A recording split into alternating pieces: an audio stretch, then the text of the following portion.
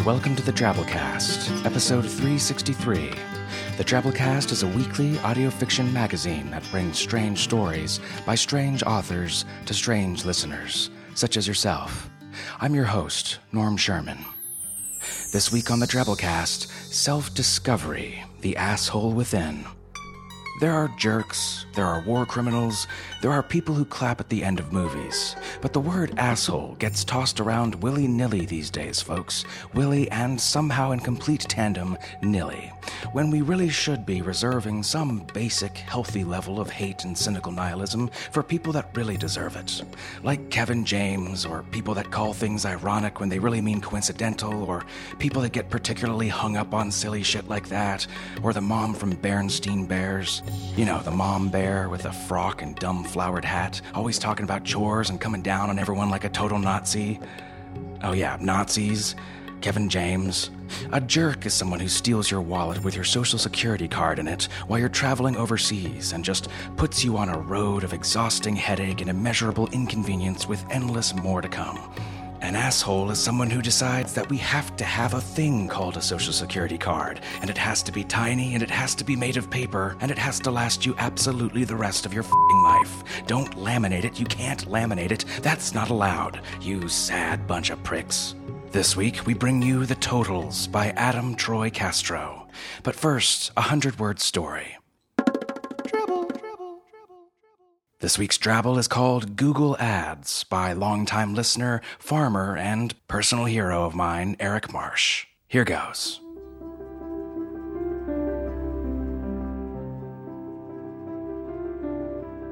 Google Ads are amazing.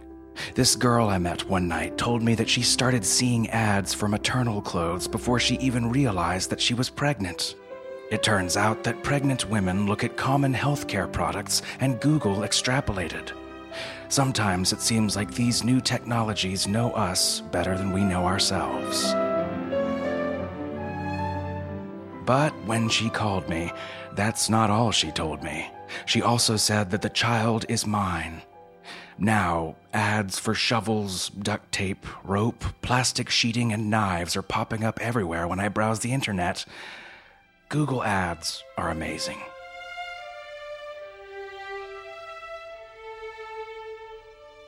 Our feature story this week is The Totals by Adam Troy Castro. Adam's a science fiction, fantasy, and horror writer living in Palm Beach, Florida. He has more than 100 stories to his credit and has been nominated for numerous awards, including the Hugo, Nebula, and Stoker. These stories include 4 Spider-Man novels, including the Sinister Six trilogy. Castro's also known for his Gustav Gloom series of middle school novels. I used to love those. This story first appeared in Nightmare magazine last year. Our story this week is produced by guest producer Fred Greenhow from Final Rune Productions.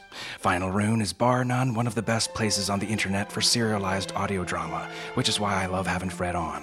He's currently producing season 3 of a great post-apocalyptic drama called The Cleansed, which I've mentioned several times here on the show. He'll be re-releasing seasons 1 and 2, the full director's cuts, for free prior to the new season coming out this fall. We'll keep you updated. For this production of The Totals, Fred was able to snag George Ladow, an amazing character voice actor with over 20 years of audio narration experience. He's been in tons of video games, including the Majesty series, 18 different voices in Mech Warrior Mercenaries, and he was Timofar, the White Dragon in Neverwinter Nights.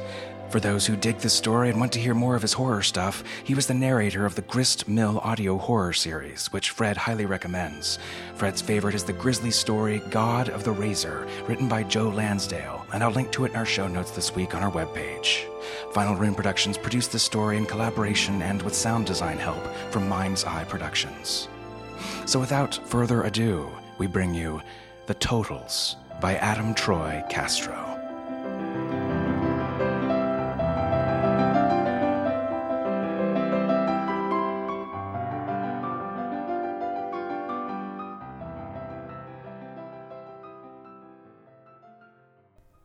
The Totals by Adam Troy Castro.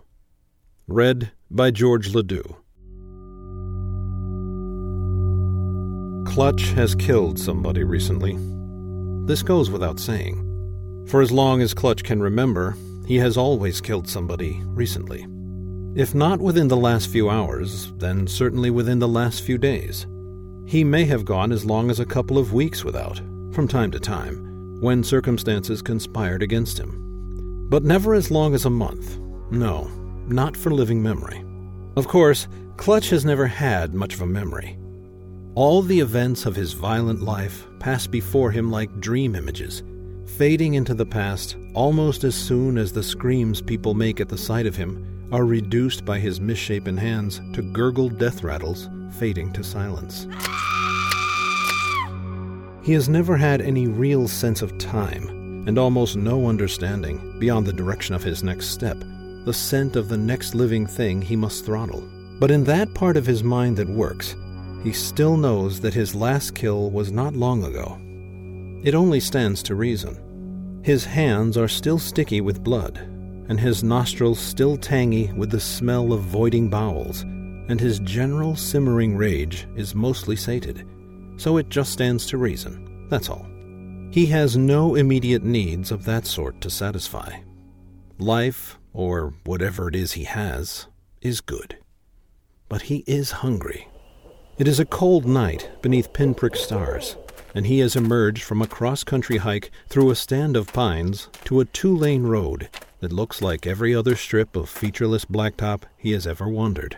The unusual sense that he has been here before leaves him unsurprised when he recognizes the sight up ahead, a low silver building hemorrhaging electric light into the surrounding darkness. He feels that he has returned to some place he knows. When he steps off the road and onto gravel, his disfigured expression resolves into something that could almost be called a smile. Clutch lurches through the double doors and into the vestibule with the gumball dispensers and the cardboard display with slots where quarters can be inserted for a charity benefiting a sad-eyed child on crutches. It seems strange, but right, for the door on the other side of the vestibule, leading to the diner interior, to be scaled to his dimensions, a novelty. He's always possessed an awkward shape and monstrous bulk that makes breaking down doors somewhat more natural than opening them. He's also oddly gratified that the dining room he finds past that inner door is also scaled for him, with booths he could actually fit into if he wanted, and stools that seem just the right size to sit on and not crush. It's not a busy night. 2 of the booths and 1 of the stools are occupied by creatures that make no sense to him, things that are as alien to him as he has long been to the world. One is mostly scales and teeth. The other is mostly slime and structures that would remind a human being of hypodermic needles. They pay him no mind, and Clutch grants them the same courtesy. The man behind the counter is just as odd, in that he does seem to be a man, but unlike most men, is tall enough to look Clutch in the eye. That is unheard of in a world where the tallest men only stand as tall as Clutch's ribs. But this place's defiance of the way things usually are seems universal. And so it is no surprise when the steaming mug that man sets on the counter before him is also sized for him, complete with handle capable of accommodating his massive fingers. Clutch takes a sip. It is not coffee. He has never had coffee, as far as he remembers, but he knows this is not coffee. It is not blood either. That he has had. But it is alive, not just the product of life. It swirls of its own volition, and seems to protest being consumed. It is good. The counterman says, "Want the usual?" Clutch has no idea what his usual is, but decides it's good to have one. He sips some more, feeling a rare peace coming over him, the peace that comes with belonging, even if only for the duration of a rare meal consumed in a welcoming place. To be sure, the stool proves awkward. He has never been quite symmetrical, and even when he adjusts himself, his left arm rests easily on the counter, while the right dangles almost all the way to the checkerboard patterned floor. He is aware of how unclean he is, how stained he has become with blood and other things. When he shifts his left arm away from his cup, the countertop is left covered with a viscous rainbow sheen. The counterman, fussing with other things, does not seem to mind, and that, too, brings a sense of unfamiliar peace. The vestibule door opens, admitting a new patron with a gray profile and a grayer suit, who would be easy to mistake for what the world sees as normal until he hangs up his coat, revealing that at least half of him is a jagged landscape of ribs that protrude from his flesh like daggers. Impaled on a number of those ribs, like pinned butterflies, the severed heads of recently murdered human beings dangle ribbons of ragged flesh still fresh enough to drip. Though their skulls are pierced in places that compromise whatever gray matter still exists inside, their eyes still roll, their lips still grimace, and their mouths still struggle to scream. Clutch, who for as long as he can remember has never understood the concept of names and came up with his own only because it's what he remembers doing most, stirs as he realizes that he knows what this newcomer calls himself, a name that is also a reflection of his favorite activity. Pierce takes the next stool over and accepts a mug from the proprietor. Man, I've been looking forward to this. Clutch moans incoherently. Yeah, I know what you mean. It's good work, but there's a sameness to it after a while. I keep wishing I could take a break from it. Get away from the grind. See a place for longer than it takes to do a proper cull. Not that I'd want to be on the other side, but you know how it is. Clutch, who doesn't know how anything is, roars, trailing off into a whine when he recognizes that rarest of all sensations for him, empathy. Pierce sips from his mug, then lights a cig and blows out smoke, though the smoke emerges from his lips before he puts the filter to his mouth. Hey, Mac! The counterman returns from the grill, slinging a rag over his shoulder. What? Want to hear a great one I heard on the road? The counterman winces. Not if it's as bad as the last one. No, this one's good. I need you anyway, because my pal here's never been all that talented at jokes that required audience participation. Okay, the counterman says. Shoot. Knock, knock. The counterman replies in a cynical monotone. Who's that? Oh my God, no, what is that thing? Somebody help me, help. Damn, Pierce says. You know it already. Known it forever, the counterman says without heat.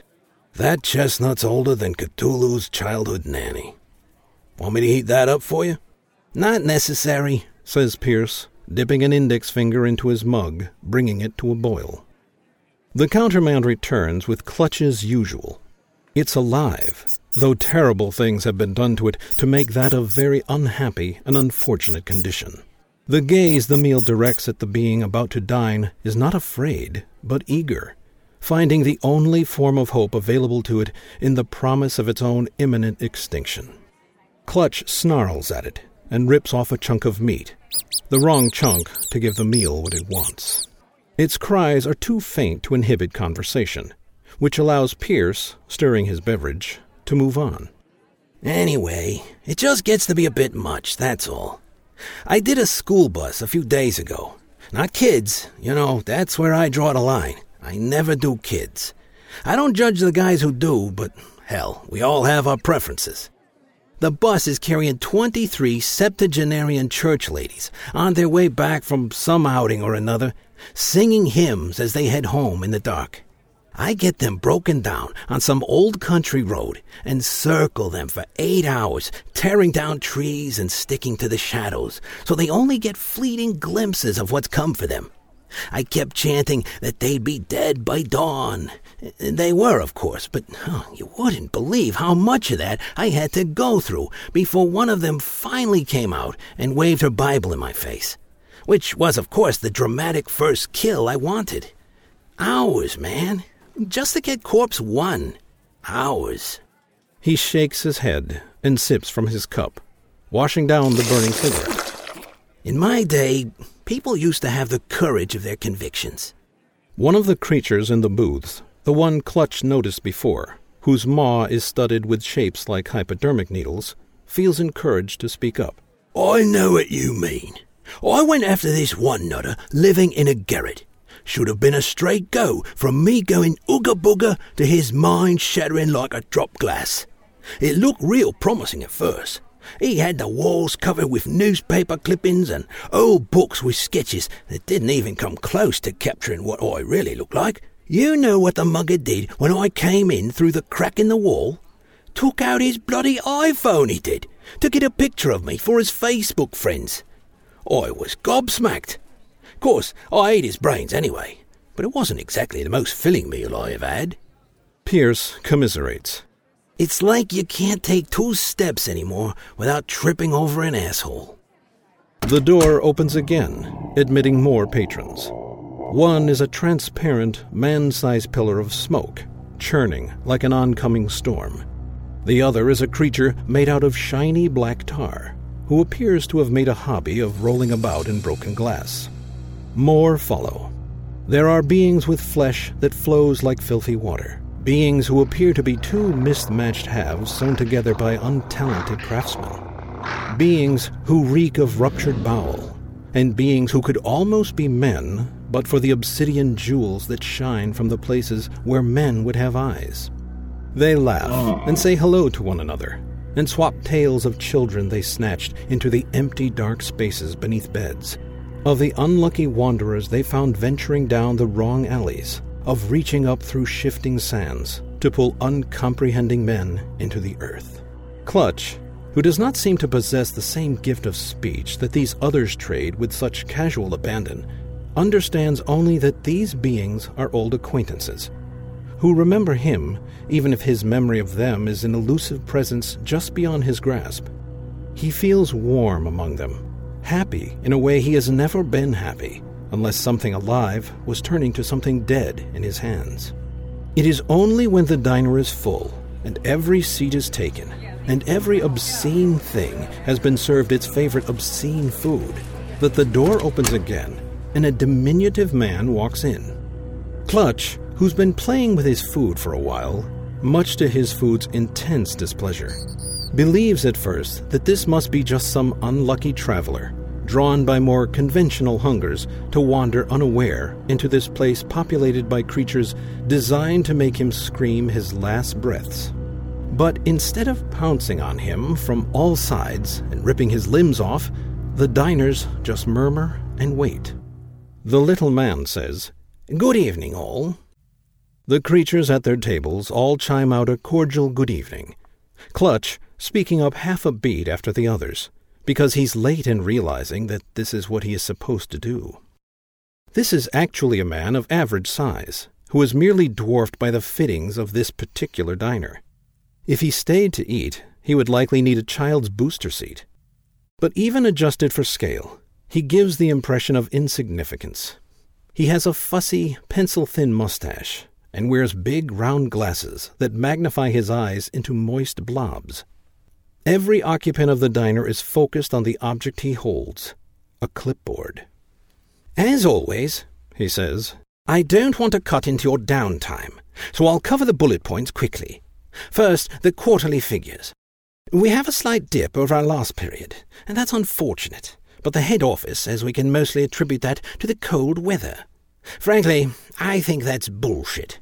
I think those of you assigned to the warmer states should be doing a little more to carry the slack, and those of you in the less temperate areas really need to start exploiting ski resort, ice skating rinks and the like, for the special opportunities they provide. I mean, it's not like these people never go outside. Their roads get plowed, their jobs still expect them behind their desks on time. There's any number of things you could be doing if you put a little more thought into it. Otherwise, it's impossible to look at the figures and not know that some of you must be slacking." He adjusts his Coke bottle eyeglasses. "That said, a number of you remain solid producers and have banged out truly superlative totals." A quick look at his clipboard. "The winners of our mortality contest for the months of December, January, and February are as follows. Third highest victim count goes to... forgive me, this is always so hard to pronounce. Nlogthal Impoteb. Teb? Teb, says an unhappy creature, whose facial tentacles dangle into his soup. "Yes, you, Nlogthal. Pretty good figures for a guy with the Vermont territory. As promised, you win a framed certificate of excellence from the head office, and 5,000 points toward our incentive program. Congratulations, Nlogthal." The polite, scattered applause does not touch the creature with the damp tentacles, who instead seethes and mutters, Whatever. Come on, Loggy. You know it's an achievement just to come so close. You just need a little more edge, that's all. Second place, and I've got to stress that this was very, very close. Less than 5 removed from the rep who won the top slot. So close that we were tempted to declare it a tie, but you just don't go changing all rules at the last minute, do you? Winner of our second prize, the set of steak knives, the rep who's won second prize 4 quarters in a row. Damn it! Cries a gravelly voice from the back. And really is closing on that top slot so quickly that our number 1 guy is really going to have to watch out. Let's hear it for Mr. Thumbs. This time, the applause surrounds a figure with a head that narrows to a pin, and a pair of arms that, displayed for all to see when he waved them all to silence, end in serrated bony spurs. He is the one who cried out, and he isn't happy with his position on the winner's roster either. Even as the ovation starts to die down, he cries in aghast, What use do I have for another set of steak knives? That leaves his peers roaring and pounding their tables in hilarious appreciation. Don't worry about it, says the man with the clipboard. You can trade them in for their equivalent value in incentive points. Just come to me after the dinner, and I'll take care of it. He flips the top sheet of paper. Anyway, so that brings us to our number 1 producer. And I've really got to say here, fellas, that the rest of you can honestly do worse than taking a close look at this guy and learning how he does it. He doesn't complain about his territory. He doesn't make excuses about management playing favorites. He doesn't ask for special favors or try to wrangle any special treatment from the main office. He just puts his nose to the grindstone and, well, does it, plugging away like the professional he is. Winner of the big prize everyone here wants, the master of disaster, the lean green killing machine, the big kahuna himself, our perennial hero. And everybody chants the name at once, at a volume that rattles the metal walls, that shakes the formica tables, that makes the dishes in their racks crack from the violence of the sympathetic vibration. Clutch, clutch, clutch, clutch.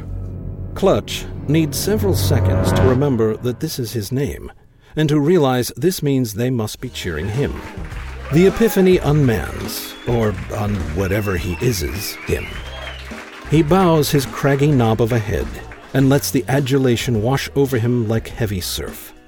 Then a little tickle builds inside his chest, and he feels it move up in his windpipe to his throat, and then to the lumpy thing he has for a tongue, and he discovers for the first time that it is actually a question, the first sentence he has uttered in a full night of listening to his peers speak.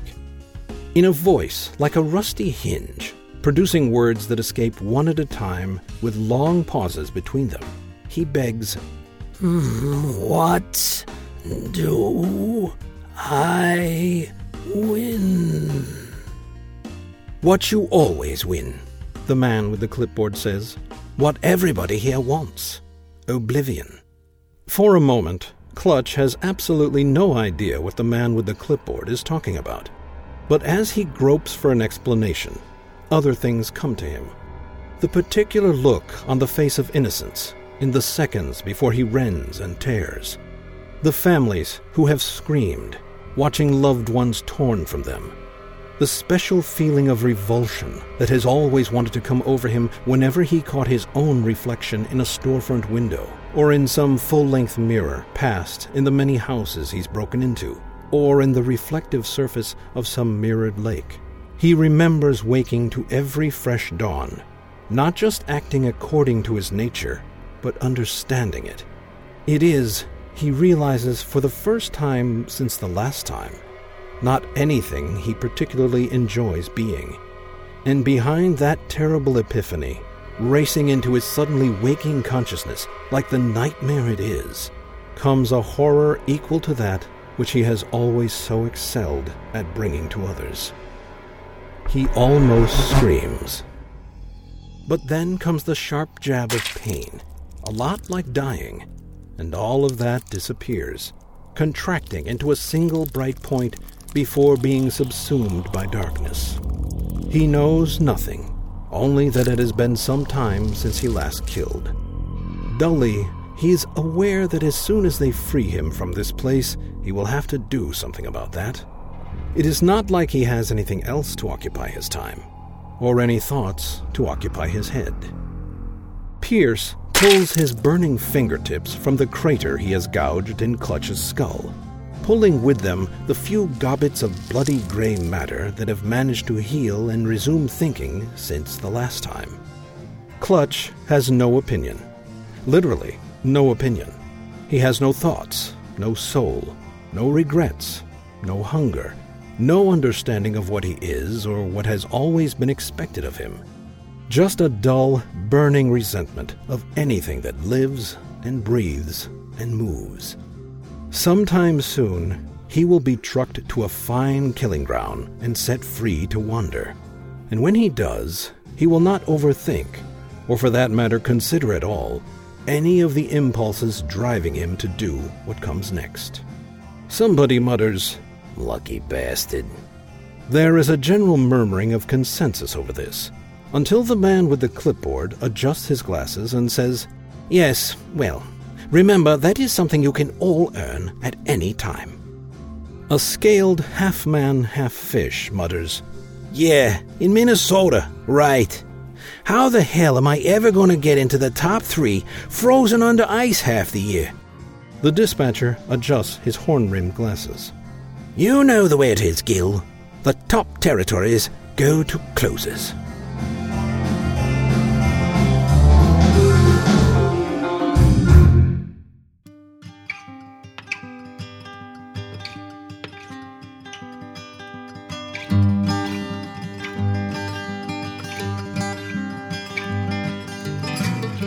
And that was our story. Hope you enjoyed it. Let's close things out this week with our 100-character story winner by Eric Marsh. Here goes. The first working bullshit detector was outlawed as a threat to the public good. Of course, we all knew that was bullshit.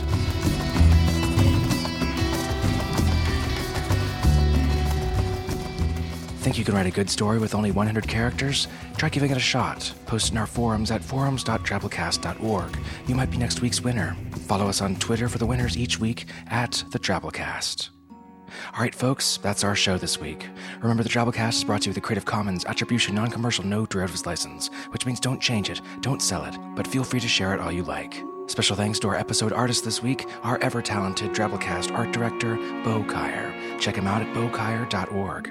Our program this week was brought to you by Chief Editor Nathan Lee, our art director, Bo Kyer, with additional help from Nikki Drayden, Tom Baker, David Carvin, and David Steffen.